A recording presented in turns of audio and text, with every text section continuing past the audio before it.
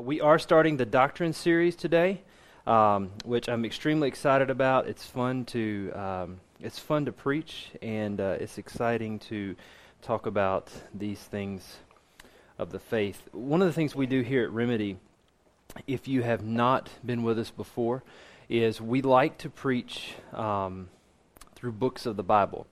And we don't just do that because it's fun or that's easier or whatever. When you preach through books of the Bible, what it does is it helps you not to take things out of context. And when these things were given to us, they weren't given to us just in chunks of verses here and there. I mean, they were written as letters or as messages or as complete books. And so these books, if we just kind of pick and choose what we want out of there, what we can end up doing is only studying the things we want to study or only studying the things that we like and not really wrestling or dealing with other issues. So by going through books of the Bible, we end up talking about things that we never would talk about naturally, that maybe may be uncomfortable with, or things that just aren't in our wheelhouse. And so we kind of we might want to stay away from those. So naturally what we want to do is we want to kind of have a book of the Bible. We just want to start at the beginning and go all the way through the end and see everything that it has that's been said in there. But every now and then what we do is we will take a break from that and do another type of series, and this is one of those series. This series for the next, as Flood said, for the next 15 weeks is on doctrine. Now, the New Oxford American Dictionary defines doctrine as a belief held and taught by a church, political party, or other group. So it's real simple. It's a belief held and taught by a church. And the danger is that if we don't talk about things like doctrine, there's a couple things that can happen. One, we can be people who go to church or people who grew up in church, and we kind of know about things of the faith, and we kind of know some things, but we can just say, yeah, I believe that, but not dig into it and understand what is it really about, what are its implications, what are its depths, and we can hang out at a real shallow level instead of really diving in deeper to understand more of what we believe. We cannot be guilty of people who just say, yeah, we believe something that we don't really understand, dig into, and understand why we believe it and why it's important. So this series is really kind of to help us as those who are following Jesus to dig deeper into these core truths. Now, over this next 15 weeks, obviously, we are not going to be able to talk about every single thing that we believe as a church. When Fudd and I got together and we were praying over this, what we did was we both kind of said, all right, let's see. We'll do 15. We both came up with a list of 15 doctrines that we thought were highly important for us as a church to go through. And then we took those lists and kind of put them together. And if I remember right, I think like 12 of them were exactly the same. And we each had 3 that were slightly different. And then we picked and choose which ones we thought worked in best. But we won't cover everything. The other reason why it's important to do a series on doctrine is because we understand and we hope in some ways that every week there are people here who aren't following Jesus. And what we mean by that is we want to be a place where people who aren't following Jesus come and hear the truth about what the Bible says and about who Jesus is. And so there could be the chance this morning that even in this room there are people who aren't following Jesus who right now want to know and try to understand, why do you as Christians believe this book? Why do you believe what you believe? And so we want to be able to present that so that people who aren't following Jesus can hear and understand the truth and know why it is we believe what we believe.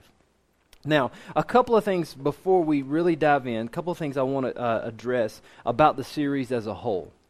And what I really want to address is things that the series is not. Because when we say, okay, we're going to do a series on doctrine, there's a couple of things that could come to mind. And so I think we need to kind of set some groundwork here so that you kind of know where we're going to be going and kind of what to expect over the next couple of weeks. The first thing is this is not a complete explanation of every doctrine. Okay? Let's just be honest. You all have told jokes about how long Fudd and I preach. Okay? It's okay. Matt did it last week. It's good. It's good and humorous. We like it. It's okay. Fudd and I have tough skin. We can handle that. We know we preach long. It's okay. But if you guys wanted us to completely unpack every single doctrine, we would be here for hours and talk about the same doctrine every week.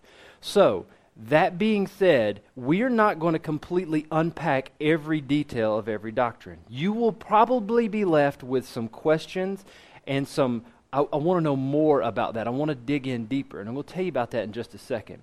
The other thing that this is not, and it's really close to that, is this is not going to be an apologetic defense of every single doctrine. Because sometimes those of us who are following Jesus, when we hear a doctrinal series, what we want is, and I don't mean this in a bad way, but we kind of want some ammunition so that when somebody asks us a question, we want to have the answers for them to be able to defend all of that. So this series is not a series that it's an apologetic defense of these doctrines. So some things we will present about the Word this morning, I will say this is what we believe. Now sometimes we will dig in a little more and say, and this is why we believe it, and there will be some apologetics there. But if you're coming to these looking for, okay, I want a defense as to why we believe all of these things, you won't find all of that in these series. Again, if we were to do that, it would take a very long time. If we were to say, just this morning, we're going to do Doctrine of the Word. If we really wanted to say, okay, we want to dig out and pull out everything about this doctrine and apologetically defend it, we would probably have a 15-week series on the Word. And I'm not being facetious. If we really wanted to do every bit of that, it would stretch out over a very long period of time. So, with that in mind, I'll get to these right here. I brought these this morning because I wanted you to actually physically see them, okay? Fudd and I were talking about this week. We recommend that everybody in our church have at least one of these books. Our systematic theology text, which kind of serves as our theology, that is our go-to text, is Wayne Grudem's Systematic Theology. Okay, if you were writing that down, Grudem, Grudem, Wayne Grudem. Now, that's not to say there aren't other systematic theologies. It's not to say there aren't other good theologies, strong biblical theologies. There are several of them. But for us, this is our main theology text. And what Wayne Grudem has done is Wayne Grudem has written this monster right here called Systematic Theology. Okay? This is the text that Fudd and I used in seminary. It is a seminary level text. Now don't let that scare you too much because Grudem writes in such a way that it's very deep, but it's very accessible. He then took and condensed systematic theology down a little bit and wrote this one called Bible Doctrine. Basically, it is systematic theology condensed, kind of pulled together, strung down just a little bit. And this one is more on a college level, okay? This is the book that our elder candidates used as they're studying theology each month. This is a book that's really good for somebody who has been a believer for a while, got the basics of the faith, and is really looking to dig in. My wife has used this with some college students, and they go through chapters, and it's accessible. It is very highly interesting. I remember her, she told me that when she started to go through with a couple of students, she honestly thought, I'm going to pick this up, and we're going to get through it, and it's going to be boring. And every week, she would talk about how exciting it was to read the chapter. One of the great things about Grudem is he not only presents truth in a very good and powerful way, but he makes it interesting to read as well, which is good. Now, some of you may be like, hey, I'm just beginning in this. I'm not even, like, I couldn't even spell theology if you asked me to. I mean, it's just, like, I am just at the very, very minimal. I've just started following Jesus, or I want to know a little more about what it means to follow Jesus. Well, Grudem has now taken this book and condensed it even more. So, I mean, look at the size difference here. I mean, like, that's like a chapter in systematic theology. But this book right here called 20 Basics Every Christian Should Know. Okay? 20 chapters, condensed it down even smaller. This is kind of like, this would be like the bullet points from systematic theology. Very concise. Again, same writing style, easy to get. So what I would say is if you're not a follower of Jesus, or if you're a new follower of Jesus, or you've never studied any theology at all and you just don't even know where to start, this would be a good one. If you've been a follower of Christ and you really need to push yourself and grow on the Bible doctrine, and then if you're hardcore, grab the beast, okay? Get Grudem's Systematic Theology. Let it bless you. Those would be good. The reason why I bring those up is because of what I said this series is not. We can't give you everything right now. But as you hear and as your interest is piqued, go to one of these resources, read, and then find somebody to talk with these things, talk about with somebody. So whether that's me or Fudd or somebody in your community group or your GCD or wherever that might be, talk about these things, read them, ask questions, dig into it a little bit more. All right, that being said, let's pray and talk about the doctrine of the Word. So let's pray. Father, thank you so much for your Word. And this morning we stand under it and stand under its authority. And Father, we pray that as we speak and as we hear, that this simply would not be a gathering of knowledge, but that the truth of your Scripture and the weight and the glory of it would sink upon us. And we would love Jesus more, and we would follow Jesus stronger, and we would trust you because your word is valuable and good and holy. We love you, and we ask it in Christ's name. Amen. So this morning we will be talking about the doctrine of the Word. I wanted to condense it down into a very easy to manage sentence. And this is what we mean when we say the doctrine of the Word. We believe the Bible to be the very words of God. Short, sweet, and to the point. We believe the Bible to be the very words of God. Now, why start with Scripture? If we've got the doctrinal series, we're intentional about the order we put these in. Why start with Scripture? Well, first thing I want to say is that God is a speaking God. What you'll find is that the phrase, the word of the Lord, that phrase in just the Old Testament alone was used 265 times in the Old Testament alone, the word of the Lord. The phrase, the Lord said, occurs 259 times. And so over and over and over again in the Bible, God is referred to as a speaking God. And what you find is that when God speaks, there are several things we might notice. One, His words are powerful. In Genesis chapter 1, the Bible starts out and it says, in the beginning, God created the heavens and the earth. And then when you get to chapter 1, verse 3, it says, and the Lord said, let there be light. And there was light. I mean, do you get that? When God created everything, what He did was speak. And so as the world came into existence, it all happened with God speaking. Now, sometimes we just want to kind of rush past that and not, God spoke and then it was, and God said and it was, but let that just kind of be our starting point this morning. The entire of creation began with a word from God. When God speaks, it is powerful.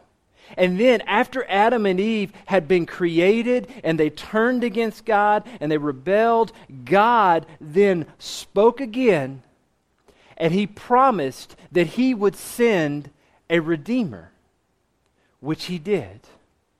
And so God, throughout the Scriptures, is speaking promises. He's not just talking and just saying things to be heard. He's not just having a dialogue with Himself. God is speaking, things are happening, and God is speaking about things that He will do. And in the third chapter of the Bible, He promises a Redeemer, one to fix mankind's problem, and He ultimately sends Him. We see that when God made a covenant with His people, a promise, He entered in. He came down to them, rescued them from slavery and bondage. They were at the mountain of God. There's this firestorm of lightning and fire and smoke. And what happens? God speaks to His people. And later it is said, has there ever been any nation whom the Lord has spoken to and the people have not been consumed? God spoke the words of the promise of His covenant to His people. God spoke constantly to His people through His prophets. He would speak to the prophets the message that the people needed to hear. And as God would speak to them, it would be words of encouragement. It'd be words of chastisement. It'd be words of hope. It'd be words of instruction. And God is constantly giving His word. It was King Josiah who went and was making all these reforms in the kingdom. The nation had spread into idolatry. He was breaking down the altars. He was crushing them. He was burning them. He was doing all this thing to try to get the people to come back to God. And they're cleaning up the temple. And these guys said, hey, look, we found a book. And they bring it to the king, and when they do, it is the word of God. And he opens it, and when he does, Josiah tears his robe and repents because he sees the word of God. And though he was doing good, he understands the magnitude of it because he saw the very words that God himself had spoken. But maybe even more important than that, John chapter 1 verse 1 says, in the beginning was the Word, and the Word was with God, and the Word was God. And he goes on to say that nothing was created that was not created through him. You see, Jesus, the fullest expression of God to our eyes and ears and everything around us, was the Word of God. And then Hebrews chapter 1 tells us that God sustains the universe by the power of His Word. There is a strong, amazing emphasis on the Word of God from the beginning of the Bible to the end of the Bible. Genesis to Revelation reveals a God who has spoken to us. And so if God has got so much of an emphasis on His Word, then we should obviously start here. Al Mohler writes this in referring to the difference between the gods that are of the people and the one true God. He writes, idols are seen, but they don't speak. The one true and living God is not seen, but He is heard. The contrast is intentional, graphic, and clear. We speak because we have heard. The very basis for all that we have is the Word of God. Grudem writes this, any responsible look at a single Christian belief should be based on what God says about the subject. Therefore, it makes sense to start with the basis for those beliefs, God's words or the Bible. So we start there because God has spoken. And then also, if you want to know, I mean, we have this Baptist heritage. We, as Baptists are known for saying no creed but the Bible. We're not a creedal people, and what I mean by that is that creeds, the Apostles' Creed, the Nicene Creed, these things aren't bad. They're not negative. But as Baptists, we understand that God has spoken to us, and so we don't have a creed as our standard. We have the Bible. It's important to us, and so as Baptists confess what they believe and write down, these are the things that we think. Every major Baptist confession always starts with the Bible. The Bible is our basis for everything. So if that's true, then we need to ask the question, according to what Grudem said, we've got to start with the Bible. The question I have this morning is, what do we believe about the Word? And to there, we're going to go to the passage that Ben read this morning, 2 Timothy chapter 3, verses 14 through 17.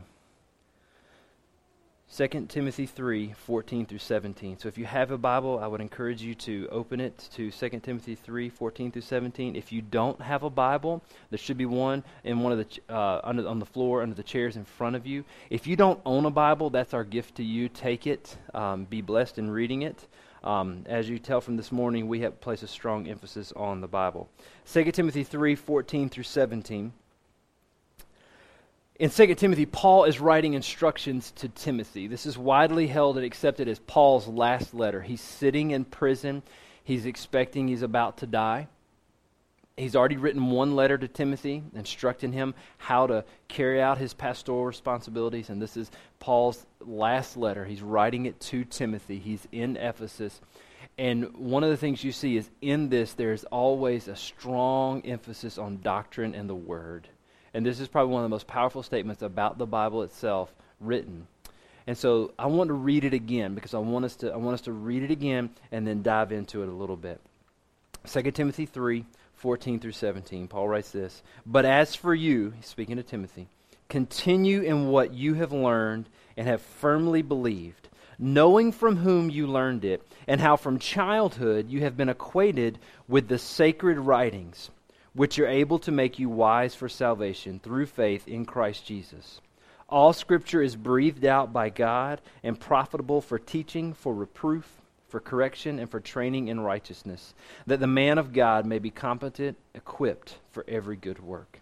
So a couple things I want to point out. Some things that Paul writes. First off is the Scriptures. He writes that in verse 15, that Timothy has been acquainted with the sacred writings. And then he goes on in verse 16 and speaks of Scripture. So the question is, what is Paul referring to? Because there's a lot of things that have been written. There's a lot of books out there. What is it that Paul is referring to? Well, we know that Paul was trained as a Pharisee at the feet of Gamaliel. If you look in Philippians chapter 3, he goes through his entire heritage and pedigree. Paul was a Jew of Jews. He knew the Torah. He knew the Old Testament Scriptures. And so we know that in looking at this, Paul is definitely referring to the Old Testament Scriptures, what we have as the Old Testament. But there's something even more, because in 1 Timothy chapter 5, 1 Timothy 5:18, Paul quotes the book of Luke and says that it is Scripture. So Paul has already looked at the Gospel of Luke. It has already been written. It's already in circulation amongst the churches. The churches are already accepting Luke as Scripture. And then we know that in 2 Peter chapter 3, verses 15 through 16, Peter refers to Paul's writings as Scripture. He says that people will take and distort Paul's writings as they do the other Scriptures. And so we know that in the time of writing here, it's not just the Old Testament that is in view, because the apostles are already viewing the books of the New Testament as Scripture. And what we call this, the theological word for this, is the canon of Scripture. The word canon is not like cannon boom, I'm going to blow it up. The word canon is a word that means measuring stick. And so the reason they use the word canon is because each of these books that are accepted as Scripture have met the requirements. They've met the measuring rod. They measure up. Things like, were they written by a prophet or an apostle, or someone who is under the authority of those? Were they widely accepted? Were they written within the time frame? Do they contain anything that's obviously heretical? So for instance, not too long ago, there was a thing that came out called the Lost Books of the Bible. I'd like to tell you something. They were neither lost nor books of the Bible. Okay? The early church was well aware of the Gospel of Thomas. They knew that it was there, and they looked at it, and they knew when it said things like Jesus looked at Mary Magdalene and said one day she would become a man, therefore she could enter the kingdom of heaven.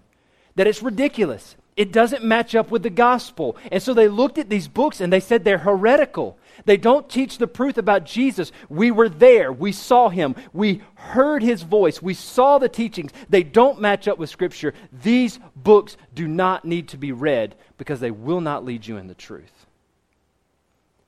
And so when Paul is talking about the Scriptures here, we know that he is talking about what we have as the Bible. So what do we have? We have the 66 books of the Old and New Testament. 27 in the New, 39 in the Old. I worried about my math there for a second. But those are the books. Now, one of the things that does make us a little different from the Catholic Church, if you grew up in a Catholic background or know people who are from a Catholic background, the Catholic Bible does have 13 more books in it than our Protestant Bibles do. We do not believe those 13 books are Scripture. And the reason why is those 13 books are ancient Jewish writings that predate the New Testament. And the Jewish community never accepted those books as Scripture. They thought they were good books. They thought they taught godly things. But they never viewed them as Scripture. And when Jerome, an old guy, very dead, was translating the Scriptures into Latin, he went ahead and translated those books as well. And so they're contained in what's called the Vulgate, which is the earliest copy of the Bible in Latin. And so the Catholic Church has adopted the Vulgate and said, because of all these are in here, we include that in our canon of Scripture. The Jewish community, the people of Christ, never accepted those books. They aren't quoted in the Bible. There are some possible allusions, but they're even kind of stretched a little bit. They're not quoted. They weren't accepted as Scripture, so we don't look at those as Scripture. So the books that we refer to when Paul's talking about Scripture and when we talk about the Word are the 66 books of the Old and New Testament.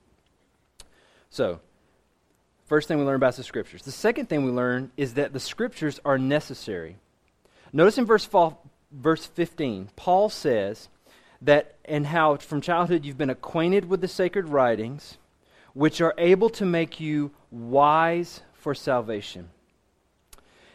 What he means by that is in the Word of God, and in the Word of God alone is where we find the message of the gospel, where we find the truth about mankind's condition and how we can be reconciled to God. In 1689, a group of Baptists in England wrote what's called the Second London Confession.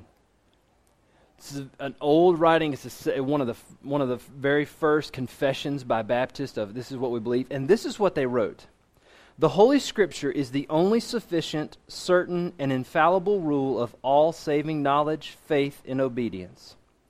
Although the light of nature and the works of creation and providence do so far manifest the goodness, wisdom, and power of God as to leave men inexcusable, yet they are not sufficient to give that knowledge of God and His will which is necessary unto salvation.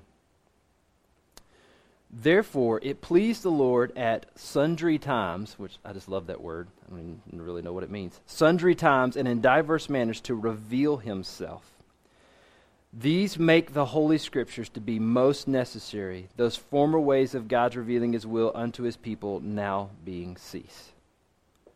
So what we find is that creation reveals the power of God, the majesty of God, the glory of God. According to Romans chapter 1, it is there. People can see it. It leaves people inexcusable. But unless we hear the truth of the gospel, we will not be reconciled to God. And we find the truth of the gospel in the Scripture. A corollary to that is that what we call the idea of the clarity of Scripture. Again, the Second London Confession says this: all things in Scripture are not alike plain in themselves, nor alike clear unto all. Yet those things which are necessary to be known, believed, and observed for salvation are so clearly propounded and opened in some place of Scripture or other that not only the learned, but the unlearned, in a due use of ordinary means, may attain a sufficient understanding of them. What that is saying is, there are mysteries in the Bible. All of us know that there are places in the Bible, and you pick it up and you read it, and it's difficult to understand. It's not completely clear. There are mysteries. There are profound things that are there. But we understand the truth that what is necessary for people to come to a knowledge of their sin and know that Christ has provided a way for them to be reconciled to God is clearly stated multiple places throughout the Scripture.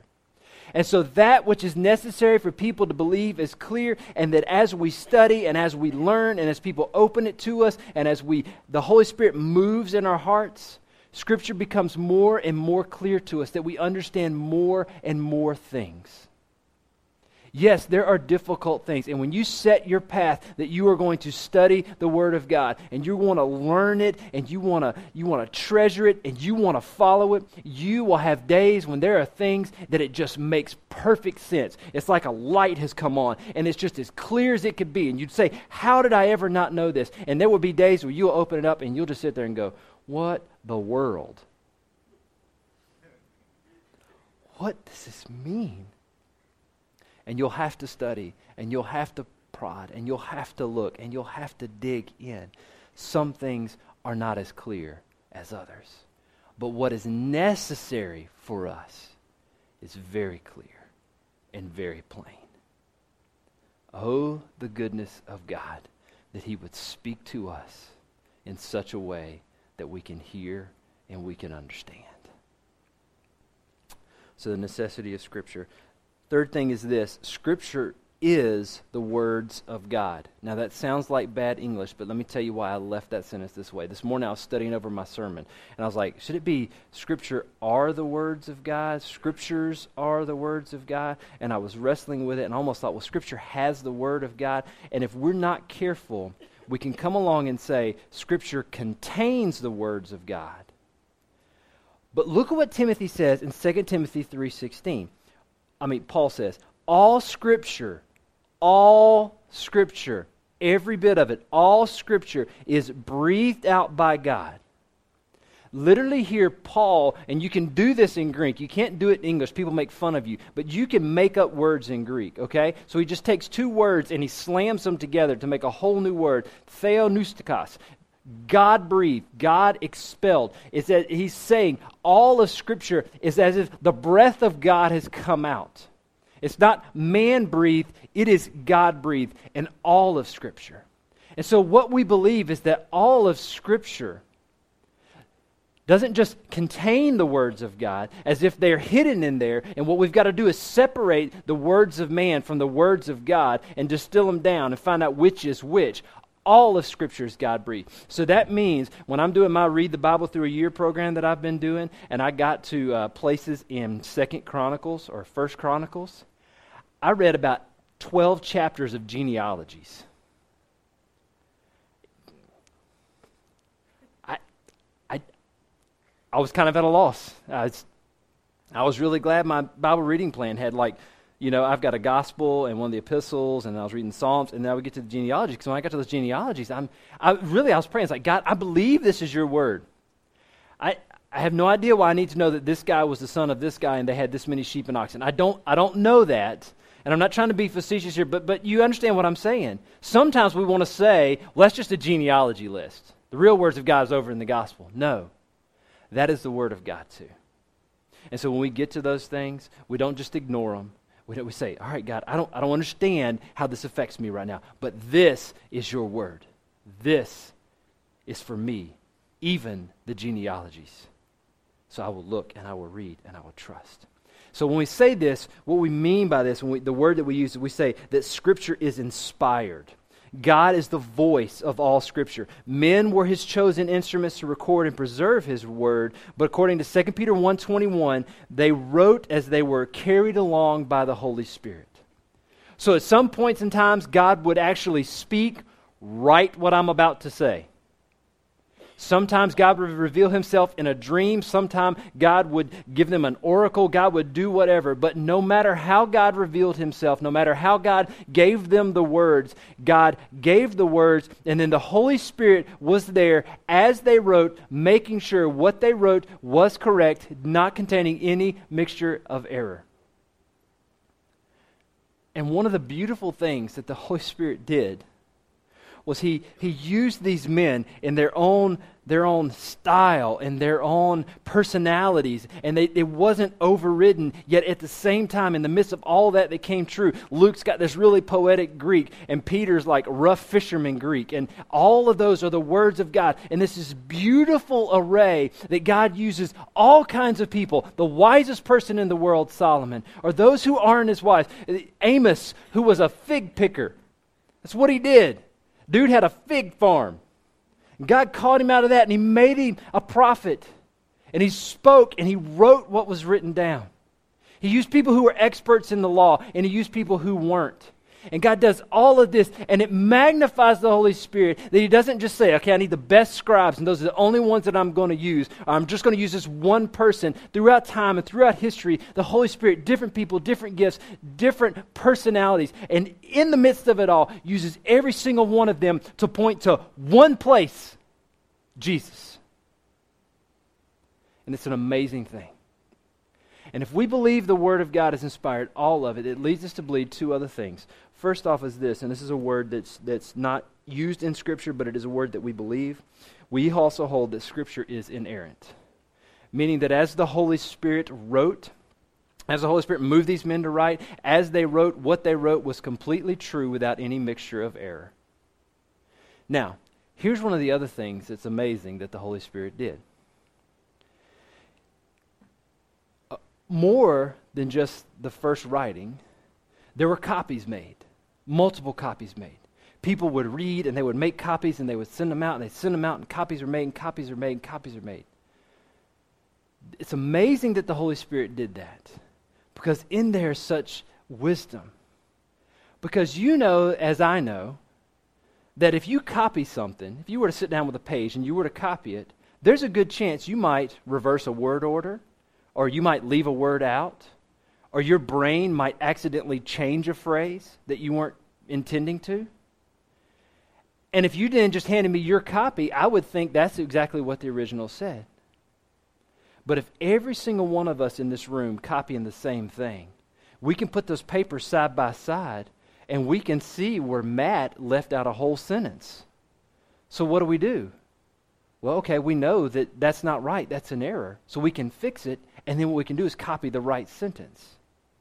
You see, the beauty is that the Holy Spirit not only made sure that they wrote the same things, He now has preserved multiple hundreds of and thousands of copies, and that what we can do is we can put them all together and we can see, oh wait, somebody left a word out here, so that's not right. Let's make sure we get it right. And has preserved the truth of God's Word throughout the ages. So what we have is very, very trustworthy. We have the words of God. There's another word we use, and it's called infallible. Infallible really means this. The infallible means that is our ultimate guide to faith and practice. It will never lead us into error. Now, I purposefully used both of those words because there are some people who will use the word infallible and they will say, yes, the Bible will never lead you into truth or error, but they will not use the word inerrant because they believe that the Bible is a combination of God and men, and they believe that the Bible contains the Word of God, but it also has the Word of men, so there are errors in there some places. You just got to sort them out, and it's infallible where God's spoken because it won't lead you into error. We believe that the Bible is inerrant, and we believe that the Bible is infallible.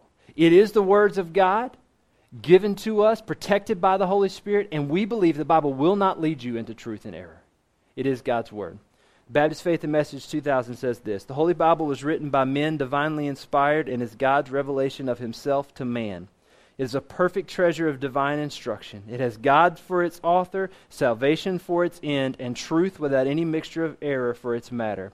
Therefore, all Scripture is totally true and trustworthy. It reveals the principle by which God judges us, and therefore is and will remain to the end of the world the true center of Christian union and the supreme standard by which all human conduct, creeds, and religious opinions should be tried. All Scripture is a testimony to Christ, who is Himself the focus of divine revelation. So we believe that the Scripture is the Word of God. Fourth thing is this: we believe Scripture is authoritative. Notice what Paul writes.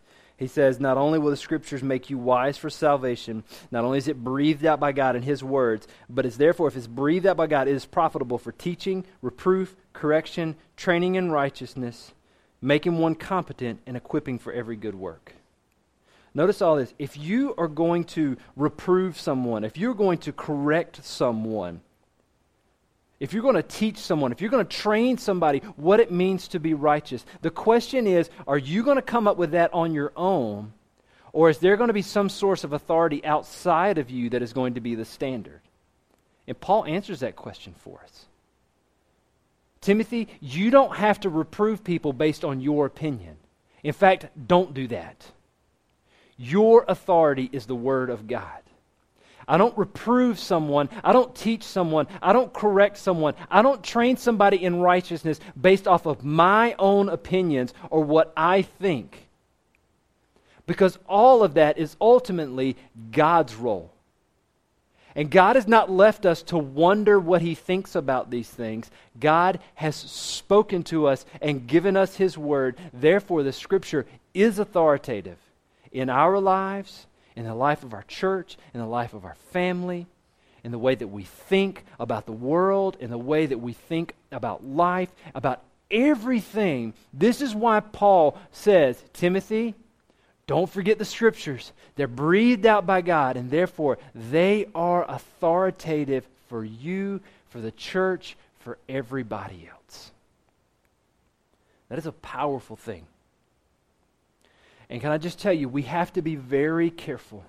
We have to be very careful because in our church culture and in the place where we live here in the southeast United States, and this idea of the Bible Belt, it's becoming less so, but there is still a culture in which we can say, yes, the Bible is the Word of God, yes, I've got it, and it can sit on our shelf, and it has no more authority over us than anything else. And if this is the Word of God, then it must hold sway over our life. So what should our response be to this doctrine? What should we say because we've studied it?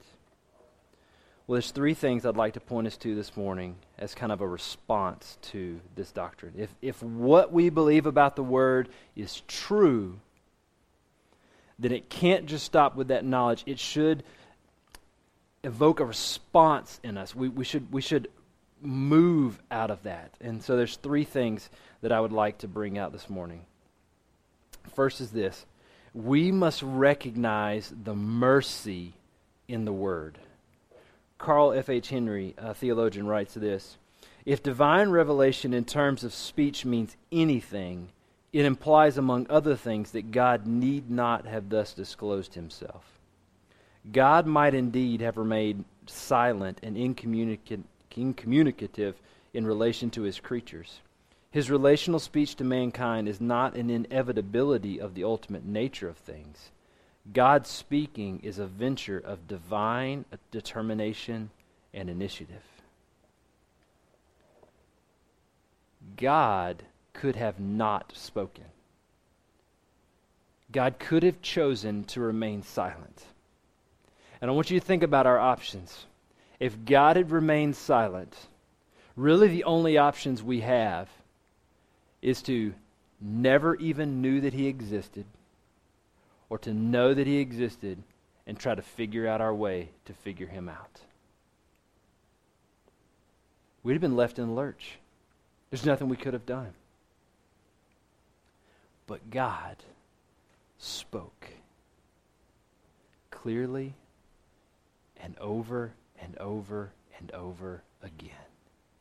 And he didn't just speak words of condemnation. God spoke words of love and grace and mercy, spoke words of truth, pointed out where we were in error so that we might turn back to him in the truth. That God would speak to us when we were rebellious is an overwhelming thing. And I don't know about you, but oftentimes when I pick up my Bible, I don't say, oh, the mercy of God that he would speak to me. That he would cause his words not only to come forth, but to be written down. So that when I have questions, and when I need hope, and when I don't understand things, and when I'm in the error, I have them right here in front of me. And he has guarded it, and he has protected it, so that when I open it, it speaks to me. Oh, the mercy of God that he would speak to us. Second thing is this: we must recognize the weight in the Word. We must recognize the weight in the world. Not only is it a mercy, but if God himself, the creator of the universe, has spoken to us, that is huge. And there's a responsibility that goes with that. There's a responsibility to read and to hear, and a responsibility to respond to it. I think there's also a responsibility for us to say, if it's God's Word, how am I going to get into it? Basically, if God has spoken to me, how am I going to open my ears that I might hear? Because if God has spoken in his Word, and yet we leave it closed continually, it is as if we're plugging our ears when God speaks. But as we open the Word, we understand this is God's Word. And as we open it, what we're doing is we are asking God to speak to us. We understand the weight of the words, and we want it to fall on us because it is a weight that is easy and a burden that is light. Last thing is this: we must recognize the treasure in the Word. We are people of the Word because in it we hear and learn of our Savior. When Carrie and I were engaged, she was in college in North Carolina, and I was a semester missionary in Wyoming. I was working in a church. And this was the old days, okay? We would write emails, but we still used calling cards because our cell phones didn't have unlimited long distance, and we paid by the minute and all that kind of stuff. But one of the best things, honestly, was when I would go and they would check the mail, and there was actually a handwritten letter by my fiance to me. And I would get it, and I would be excited, and I wouldn't wait to read it. I would go read it right away because I knew who she was, what she meant to me, and that was valuable to me. And my prayer for us is that that would be the way that we approach the Word, because it is so wonderfully good. God has spoken to us. Do you want to know the value that Jesus placed on the Word? I was reading this morning, Luke chapter 16. Jesus tells a story of Lazarus, the poor man, and the rich man. And in the parable, he gives this parable. He says the rich man dies, and the rich man's in hell, and Lazarus is in heaven. And he asks that Lazarus would come and dip his finger in water, that he'd cool it off. And he says, it can't happen. That's not the way it works. He's where he is. You're where you are. There's a chasm. It can't be crossed. He believed, you didn't. And so what the man who's in hell does, he says, well, will you please send Lazarus to my family? Send Lazarus back to my brothers and sisters, that they would hear and listen to him, and they would believe. And Abraham looks at him and he says, they've got Moses and the prophets, a way of referring to the Old Testament. And the rich man says, no, they've got it, but they don't believe it. But if somebody comes back, and the point of the story Jesus gets to in the end, right here, he says, if they will not believe Moses and the prophets, they won't believe somebody who has come back from the dead. Sometimes we think, oh, if God would just do miraculous things, if God would do amazing things, if God would show up awesome in this person's life, then they would believe, then they would follow. And God looks at you and says, the most miraculous thing you need is my word. I have given it to you. It is like a two-edged sword that pierces deep. Will you allow the word to pierce you? Will you allow the word to draw you to Jesus? Will you see the mercy in it? Will you feel the glorious weight of it? And will you treasure it in your life? Let's not take it for granted. I'll close with this. I read a story not too long ago of a training for Chinese pastors in the underground church in China, where it's illegal for them to be part of the unsanctioned church, state church.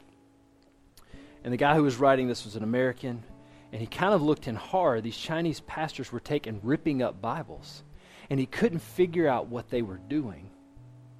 And what he was eventually told is that none of them had Bibles, but somebody had one. So what they were doing were tearing out books of the Bible so that each of them could at least have a small portion of Scripture. So they could take it and they could study it and they would teach it, and if they ever got back together again, they would trade around so they could have another small portion of Scripture. And it hit me that in my office, I've got a stack of Bibles about this wide. May it never be that I look at those and they just become something that sits on a shelf. But may I read it and may it get deep into our heart. We're going to respond in a time of worship now. And as we sing this next song, we're going to prepare to take the Lord's Supper together. In the Lord's Supper, we remember that the Word made flesh, God's ultimate revelation of Himself in Christ. We celebrate His death and resurrection for us.